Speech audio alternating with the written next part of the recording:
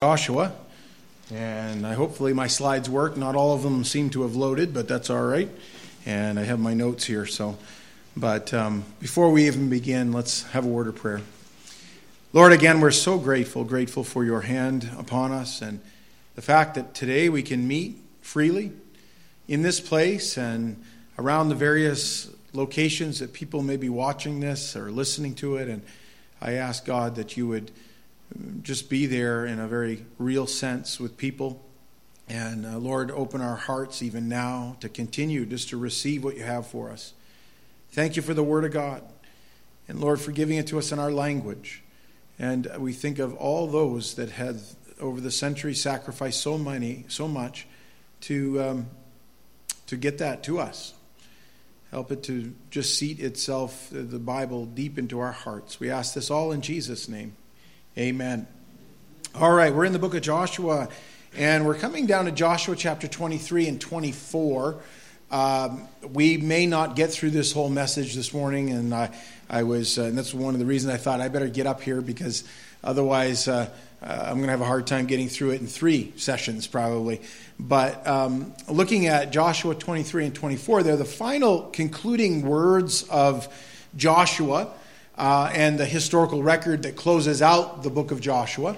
Last time we met, we were looking at the cities of refuge, and we see it continued in the chapters from chapter 20 to here, the dividing up of the land and the very specifics with that, and the various families in Israel. And we come to chapter 23, and we have Joshua giving this appeal. And we're going to read down through verses 1 to 8 of Joshua 23, and then we'll go from there. It says this: "Now it came to pass, a long time after the Lord had given rest to Israel from all their enemies round about, that Joshua was old, advanced in age. And Joshua called for all Israel, for their elders, for their heads, for their judges, and for their officers, and said to them, I am old, advanced in age. You have seen all that the Lord your God has done to all these nations because of you, for the Lord your God is he who has fought for you. See, I have divided to you by lot these nations that remain, to be an inheritance for your tribes, and from the Jordan with all the nations that I have cut off, as far as the great sea westward. And the Lord your God will expel them from before you and drive them out of your sight, and so you shall possess their land as the Lord your God promised you. Therefore be very courageous to keep and to do all that is written in the book of the law of Moses, lest you turn aside from it to the right hand or to the left. And lest you go among these nations, these who remain among you, you shall not make mention of the names of their gods, nor cause anyone to swear by them. You shall not serve them, nor bow down to them. But you shall hold fast to the Lord your God, as you have done to this day." And we looked at this, and we're going to go down through these 2 chapters and comment here as we go. But we have here the appeal of Joshua as he appeals to the people. And we know that, first of all, he comes to the nation and his final message, and he has some concerns. And we're going to look at those concerns here in a moment. One concern would be a personal one. He's advanced in years. He's getting old. And we know that from verse 1, where it says, "Now it came to pass a long time after the Lord had given rest to Israel from all their enemies round about, that Joshua was old, advanced in age." And we know from verse 14 that he was ready to die. It says that, "Behold, this day I am going the way of all the earth. And you know in all your hearts and in all your souls that not one thing has failed of all the good things which the Lord your God spoke concerning you. All have come to pass for you. Not one word of them has failed." This is important because Joshua is recognizing that his time on this earth has come to pretty much a close. And those years have ticked up on him. He's lived a good long life, a life of strength. And here he is. And these words that he has to say here, I think, are even that much more prioritized or that much more important. Although we find that through Joshua, we read even when he was a younger man at age 40, he had very important words. And then later on, when he gets ready to lead the children into the land, the Lord gives him his word and he delivers it to the people. Those are important words. But I think how much more so if we knew today was our last day, today, and you had something to say to the person sitting next to you, or a family member, or a friend, or even your enemy, would you say just, hey, let's talk about the weather? The weather's important, but it's not that important, is it? Or would you talk about more serious things? And obviously, Joshua talks about these serious things. One of the things that we see here is that Joshua had some concerns. And his concern, number one, was that he feared complacency. And I think that it's very possible in our Christian life, and I think more so as you age, to become complacent. Sometimes familiarity breeds what? Contempt, right? That's a saying. Is it possible, being familiar with the things of God, we actually can turn those things sometimes into either complacency or even worse, contempt? And that happens. And I think we always need to be warned against complacency. In verse 6 here, he says, therefore, be very courageous to keep and to do all that is written in the book of the law of Moses, lest you turn aside from it to the right hand or to the left. And there's always that danger of losing balance, of going this way or going that way and getting off track. And I think we need to press, the book of Hebrews says, toward the mark, right? Toward Christ, looking onto Jesus, the author and finisher of our faith. And he is the one that we direct. And if you are looking towards him, you won't get off track. If you start looking towards the rest of us, well, you'll get off track really quickly. If you start looking at movements or men or people or celebrities or heroes of this earth, you'll be sadly disappointed. But not in the Lord. You will find he is the way to follow. The fear of complacency, and Joshua had those fears, and I think that's well-founded because we know that that's always been part of the battle for people of faith. As we believe the Lord, and I sometimes think of the days when I stood and had such strength and courage to, talk to somebody or something like that and, witness boldly. And then I find myself sometimes later on fearful to say the same words in even less dangerous circumstances. And I think, I've become complacent. And sometimes we lose courage. And that's what Joshua says, therefore be very courageous. I do believe we need courageous Christians today. Courageous Christians, young Christians that are courageous. We need older Christians that are courageous. And that idea of courage is something that I think you can wrap your mind around and be prepared for. Not to be scared at everything and every little thing. I mean, not talking about just there are fears in this world, and there's nothing wrong with being afraid. But having our fears drive us, that's that lack of courage. And we need to come to the Lord daily, say, God, give me courage today. That today I can serve you. This day. That's one of those verses we'll come to eventually in Joshua 24. Near the end of the Bible, you have in the book of Revelation these messages to the churches. And there's one, really the last of the 7 churches that are mentioned there in Revelation 2 and 3, is the church at Laodicea. And this is a church that didn't get it right. Because look what Jesus says to them.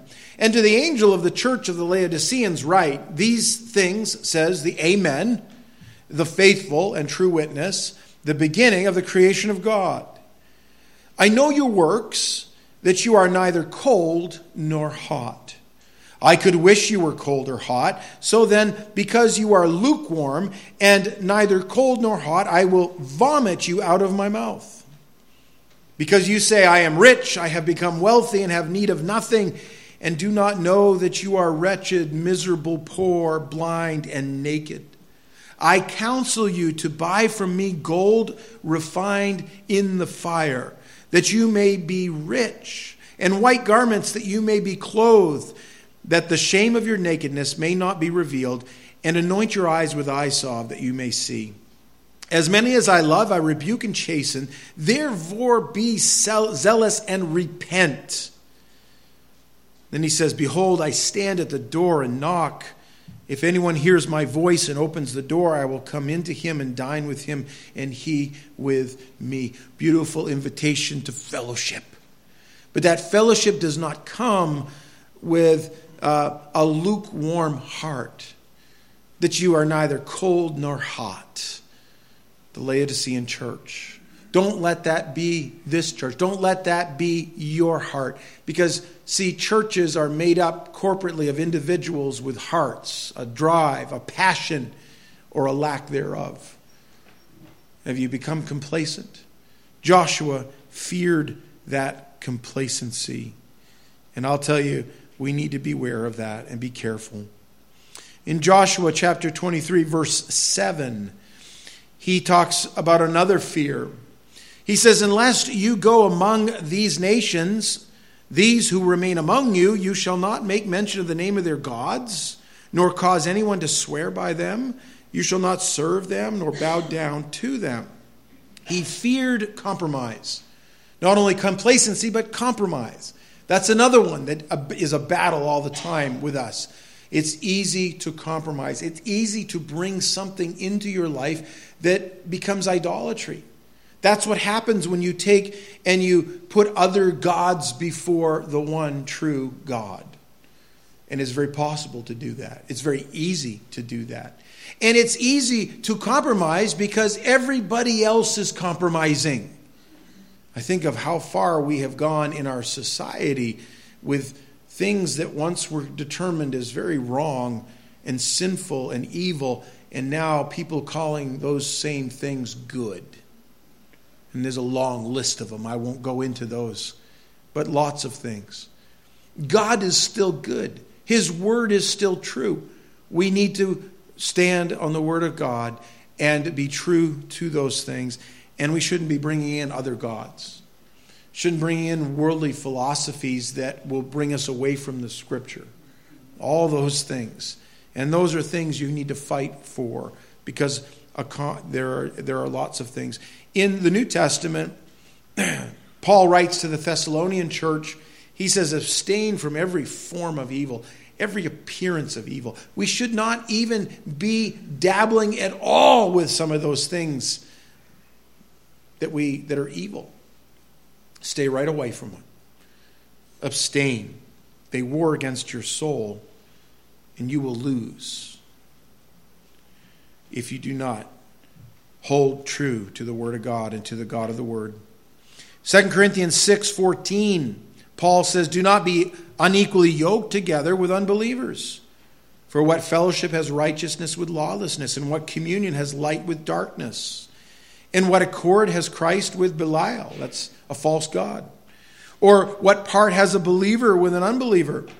And what agreement has the temple of God with idols? For you are the temple of the living God. I love that. Paul reminds us that we're not a temple made of stone, right? And wood or whatever else. We ourselves are the temple of the Holy Spirit. If you're a believer, the Spirit of God has come to reside within you. Why would you bring something into that temple that would profane and pollute the Lord? Don't do that. He quotes from the Old Testament, I will dwell in them and walk among them. I will be their God, and they shall be my people. Therefore, come out from among them and be separate, says the Lord. Do not touch what is unclean, and I will receive you. I will be a father to you, and you shall be my sons and daughters, says the Lord Almighty. I love that. He's enough, is what it says. Somehow we think we need to have other stuff in our life that so often draws us from the Lord and pollutes our life. And he says, no, it's just the opposite. Come out from that and follow me, and I will be a father to you. Oh, think of that. Oh, how we need that relationship. That's what he wants for us. Joshua feared compromise. He also feared this, a lack of commitment. He feared for their commitment. Verse 8 of Joshua 23, but you shall hold fast to the Lord your God as you have done to this day. Commitment. That's a big word that is not, it's sort of almost gone out of fashion, hasn't it? How few people we see in society today that are truly committed, not only to each other, but committed to things. We are in the generation, and I'm not beating up on the younger generation, it's the older generation too, because I see it this way. Sometimes we say, boy, that younger generation, they're just not committed. And I look at the older generation, and I'm thankful for the good examples in our generation here of older people, but I see a lot of older people not finishing well at all. I see people in their 50s and 60s, and they're throwing their marriages away. And you think about that. I mean, I understand that can happen, and truly, sometimes it is one-sided, but how quickly people just, that's it. I give up. I'm not going to fight. I'm not going to try. I'm not going to change. I'm not going to love somebody. Lack of commitment. You end up in situations like that. No, make sure you're the one that's committed at least, and you're not giving up. God is a God who wants us, first and foremost, committed to Him. How many throw away their relationship with Him for lesser things that are pleasurable for a moment maybe and leave us so empty and ruined? Think of that. Commitment. That's what Christ wants. You say, well, what kind of commitment? You know, most of us are committed to coming to church a couple times a week maybe. Probably 3 is a little too much. Right? No. I don't think so. I think as the chance to meet, we ought to come together if you can. I think we ought to be committed to some very basic things. Committed first and foremost to the study of God's Word. I think we do that around here. There's several places and times we have study of the Word of God. And I can tell you this, if you're not committed to those times of study, you will lack. Your nutritional soul, or your soul of your nutrition of your soul is lacking. Just like if you don't want to eat physical food, you will eventually starve to death. I think that's important. You want to know how maybe your life, you want to know the will of God. You want to know more about the Lord. Well, you'll never know those things without study of God's Word. Secondly, prayer. Prayer is that aspect of communing with God. And that's not only individually, but I think corporately as we come together. And I do believe we have a nation that's adrift today, and a world that is greatly adrift. And I hear, people get on the talk shows and all of that, and they say, we don't know what's wrong with our society. Why is it seemed like it's just coming undone? And I often think it's because we have devalued life. And where did that come from? It came from really a whole segment of things, but how we really ought to be praying and reading the Word of God and giving it to others. As Al said earlier, we have a need of Sunday school teachers. And if you feel like you're gifted in teaching Sunday school and putting a lesson together, we have material, we do that. But what a blessing to be able to pass that on to the next generation. It's really not the next. They're part of this generation. And they need to know the Word of God. They need to have teachers that are praying teachers. They need to have a church behind them that is a praying church to know Him. Jesus' commitment was pretty simple. This is His call to commitment for disciples. He says, and he who does not take his cross and follow after me is not worthy of me. Wow. Cross. The cross. We celebrated communion this morning, the Lord's table, and we were reminded of the death and sacrifice of Jesus at the cross. The cross is truly an emblem of His suffering and death for sin. It's a place of death.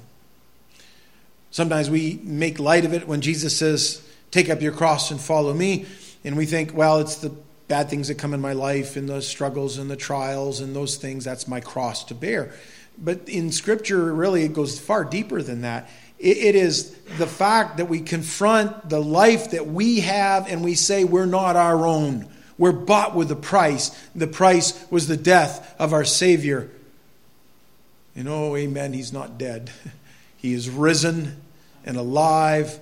But every drop that was spilled at Calvary, every ounce of pain that he felt, and every sin that was placed on him was done on my behalf, on your behalf. And if you're going to follow Jesus, it requires that you say, I am not going to live my life for myself. And I'm thankful he doesn't call us to go and hang ourselves on a cross or be crucified, although some Christians have been crucified after his crucifixion and were martyred. That happened. Several of the disciples went on as they were apostles, later were killed in that fashion. But I will say this, he's told us, no, go live for me. And that's far more the responsibility, is living for Jesus Christ. Joshua's challenge is next. He challenges them. He has their concerns, and he was fearful of that, of various things. But he also gives them a positive, and he challenges them to do things. The first one is he challenges them to consider the judgment of God. And by the way, that is something we ought to be considering. In Joshua 23 verse 9, he says, for the Lord has driven out from before you great and strong nations. May I stop right there and speak to the United States of America, my country. Country that I at one time seriously was very much willing to go and give my life for if I had to. And I think I still would do that. But I look at where our country is today and how we are more wealthy than we've ever been as a nation. We have more access to health and health care than ever before. Even though I know maybe you aren't in that category. I don't know. We have longer lives than, I wouldn't say ever before, because we've dropped a little bit in the last couple of years. But we have so many comforts and so many things and so many, I got a car that tells me to stay in the lane, and if I don't, it puts me back in the lane. I could let go of the steering wheel, and the thing will actually, if it sees the marks on the lanes, it'll keep me in the lane. Talk about lazy. Wow. I'm a good driver, it tells me. No, it doesn't. So it tells me when you're a bad driver. That's what happens. But we have all these conveniences and technology, and we have things now that, talking about artificial intelligence that can write your college term paper for you. I don't know. I think all my teachers would have seen through that somehow. We've come to a world that we think we're so great. Greater nations than ours have been brought low by the judgment of God. And I am in fear for my nation because of the judgment of God and the people. Someday, God will pour out his wrath upon the earth. The Bible talks about that. There'll be a great time of tribulation as never that has been seen. And no nation will stand. No life would exist except he shortened the days of that. God today is being merciful and patient and long-suffering. That means he suffers along with us. I think of that because every single day in my world, there are people who have had evil things happen to them, and some has involved the death of their loved ones and bad things happening and disease and all those things. And there's hearts that are just broken this morning. And God is long-suffering with such people. He suffers with us. But his grace will not be extended in the sense forever to those who wait and do not accept it as a gift. Judgment is coming. He goes on to say this, but as for you, no one has been able to stand against you to this day. One man of you shall chase 1,000. For the Lord your God is he who fights for you as he promised you. Therefore take careful heed to yourselves that you love the Lord your God, or else, if indeed you do go back and cling to the remnant of these nations, these that remain among you, and make marriages with them, and go into them, and they to you, know for certain that the Lord your God will no longer drive out these nations from before you, but they shall be snares and traps to you, and scourges in your sides, and thorns in your eyes, until you perish from this good land which the Lord your God has given you. They were commanded to consider God's wrath. And again, it's possible to come to a place where we love the world more than the Lord.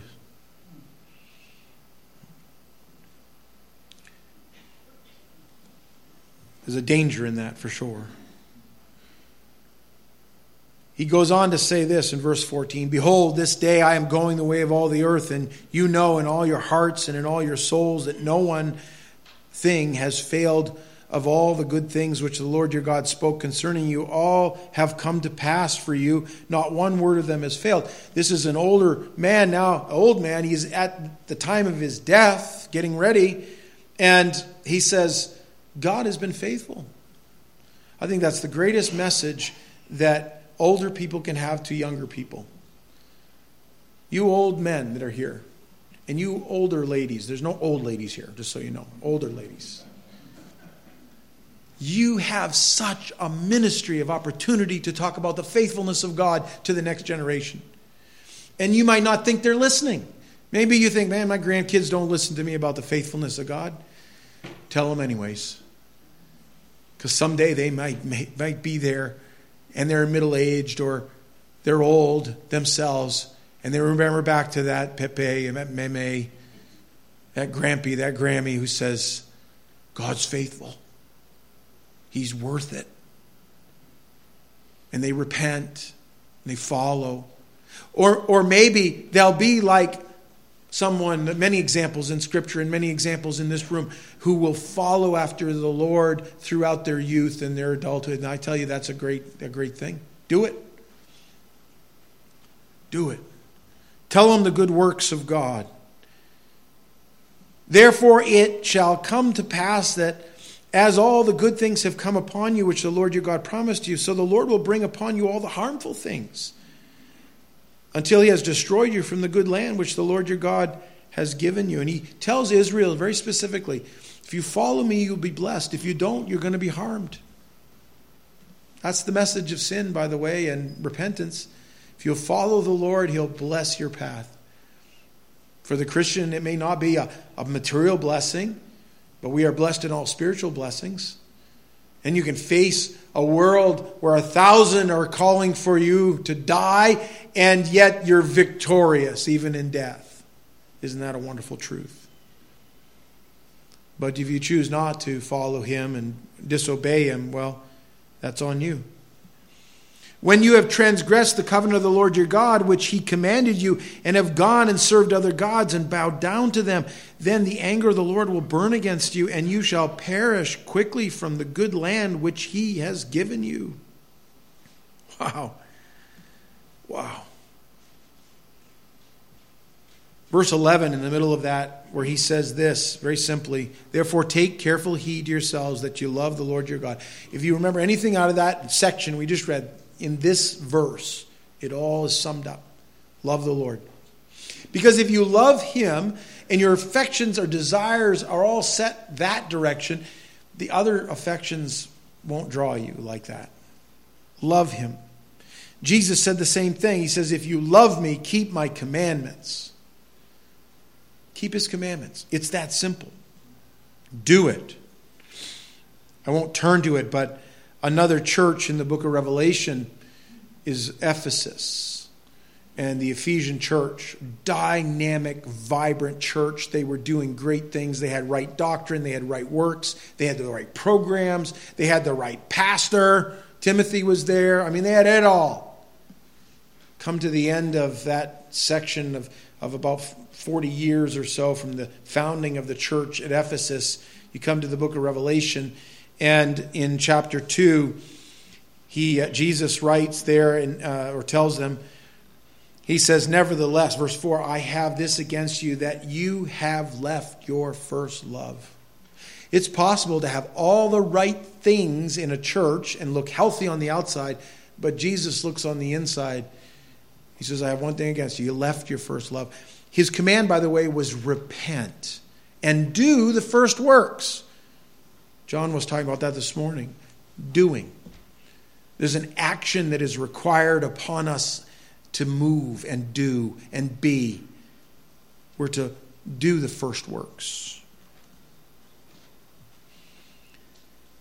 Then he says, consider God's will. In chapter 24, verse 1, and I'm going to read down through these. It says, then Joshua gathered all the tribes. I've got my slides changing on me here. Joshua gathered all the tribes of Israel. I'm going to read it right straight out of the print Bible here. To Shechem, and called for the elders of Israel, for their heads and for their judges and for their officers, and they presented themselves before God. And Joshua said to all the people, thus says the Lord God of Israel, your fathers, including Terah, the father of Abraham and the father of Nahor, dwelt on the other side of the river in old times, and they served other gods. Then I took your father Abraham from the other side of the river, led him throughout all the land of Canaan, and multiplied his descendants, and gave him Isaac. To Isaac I gave Jacob and Esau. To Esau I gave the mountains of Seir and to possess. But Jacob and his children went down to Egypt. Also I sent Moses and Aaron and plagued Egypt according to what I did among them after I brought you out. Then I brought your fathers out of Egypt, and you came to the sea, and the Egyptians pursued your fathers with chariots and horsemen to the Red Sea. And so they cried out to the Lord, and he put darkness between you and the Egyptians, brought the sea upon them, covered them, and your eyes saw what I did in Egypt, and then you dwelt in the wilderness a long time. And I brought you to the land of the Amorites who dwell on the other side of the Jordan, and they fought with you, but I gave them into your hand that you might possess their land, and I destroyed them before you. Then Balak the son of Zippor, king of Moab, arose to make war against Israel, and sent and called Balaam the son of Beor to curse you. But I would not listen to Balaam, therefore he continued to bless you, so I delivered you out of his hand. And then you went over the Jordan and came to Jericho, and the men of Jericho fought against you, also the Amorites, the Perizzites, the Canaanites, the Hittites, the Girgashites, the Hivites, the Jebusites, but I delivered them into your hand. He says, I sent the hornet before you, which drove them out from before you, also the 2 kings of the Amorites, but not with your sword or with your bow. I have given you a land for which you did not labor, and cities which you did not build, and you dwell in them. You eat of the vineyards and olive groves which you did not plant. Now therefore fear the Lord, serve him in sincerity and in truth, and put away the gods of your fathers that they fathers served on the other side of the river in the land of Egypt. Serve the Lord. And then verse 15, he says, and if it seems evil to serve the Lord, choose for yourself this day whom you will serve, whether the gods which your fathers served that were on the other side of the river, or the gods of the Amorites in whose land you dwell. But as for me and my house, we will serve the Lord. My friends, and I will pick up on that a little bit next time when we meet and talk about the covenant that Joshua makes with the Lord. And he encourages that same covenant to be made with all the people of Israel and the Lord. But it's a covenant that requires a personal decision, an action. As Joshua says, as for me and my house, we will serve the Lord. It was a determination to serve the Lord. Joshua was getting ready, by the way, to depart from this earth in the way of all people. He was going to die. Doesn't mean his service would stop. It would just really only begin.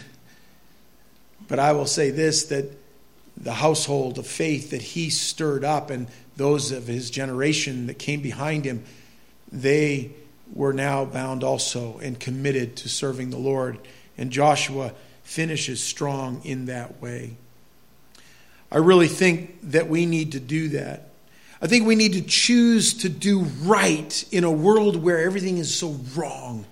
And it's so easy to do wrong because everybody else is doing it too. And sometimes we make excuses like we say, well, I have no option. I'm in this, they force us to do that. I think of a story that comes from Elmer Bendenier's book, The Fall of the Fortresses. And it is a historical account of missions of B-17s that flew during World War II.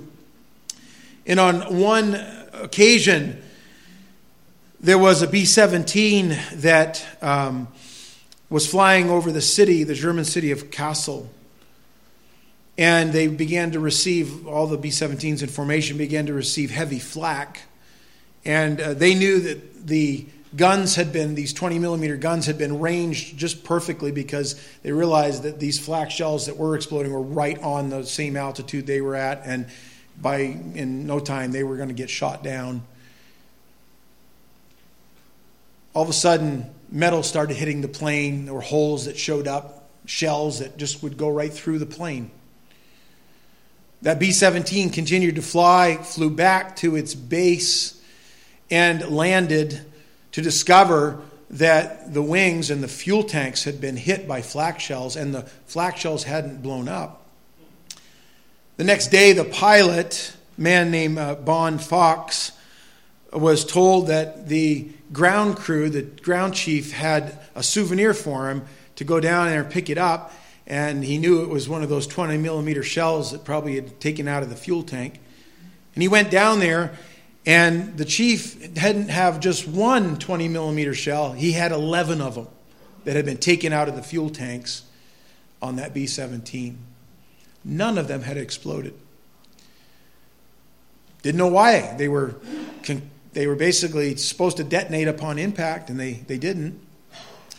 So one of the mechanics began to take these things apart and discovered that all those shells were empty.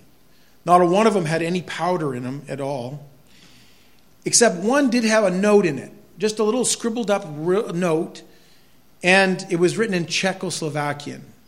If you know anything about World War II, the Nazis took over the Czech people and enslaved most of them in places like ammunition factories, things like that. And it was very interesting. The note read this, translated from Czech: "This is all we can do for you now." One person, maybe many, on an assembly line being forced to do something they didn't believe in. They said, we can make a difference. They want us to make shells, we'll just leave the powder out. Listen, you're in a world where you're being pressed into that mold every day. Make a difference. Stand. Take that stand. And it makes a difference. God, we are grateful for the Word of God. And I pray even today, Lord, as we think on these things, help us, Lord, to be committed. Oh, Lord, we need more Christians who are committed. Lord, I say that as a pastor of this church. Lord, help me in my commitment to you. Oh, God, give us courage. Courage in a world that is very scary if we just look at it. But, Lord, is nothing in comparison to you. So help us to be people of courage, people of the book, people that make a difference in this world. And as for me and my house, we will serve the Lord. In Jesus' name, amen.